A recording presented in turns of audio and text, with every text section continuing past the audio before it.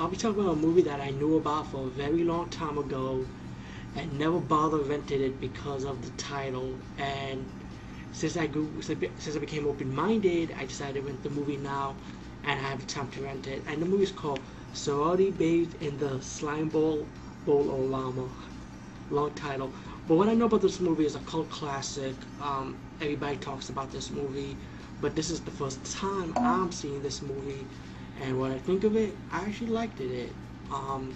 It is definitely a cult movie. It's definitely a B movie, and pretty much you got tons of screen crew. You got Michelle Bauer, Brink Stevens, and you of course you got Lena Quigley, and she's like the main reason why I really like this movie a lot. I love Lena Quigley's character in this movie. She played like this bad girl with a tough, smart mouth. So her character was totally awesome in this movie from beginning to end.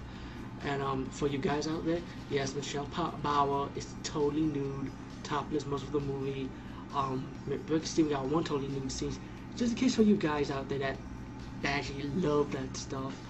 But silly kill effect scenes, silly blood and gore scenes. That seems like pretty much as the sorority goes with these three perverted college guys that had to escort these girls to steal a bowling trophy.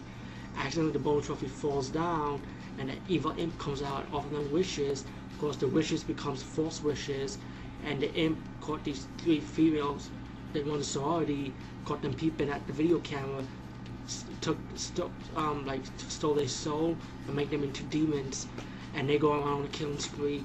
And pretty much the survivors will have to capture the imp so he can use his power. All in all, this movie is totally awesome. If you're a Lena Quigley fan, you definitely love this fucking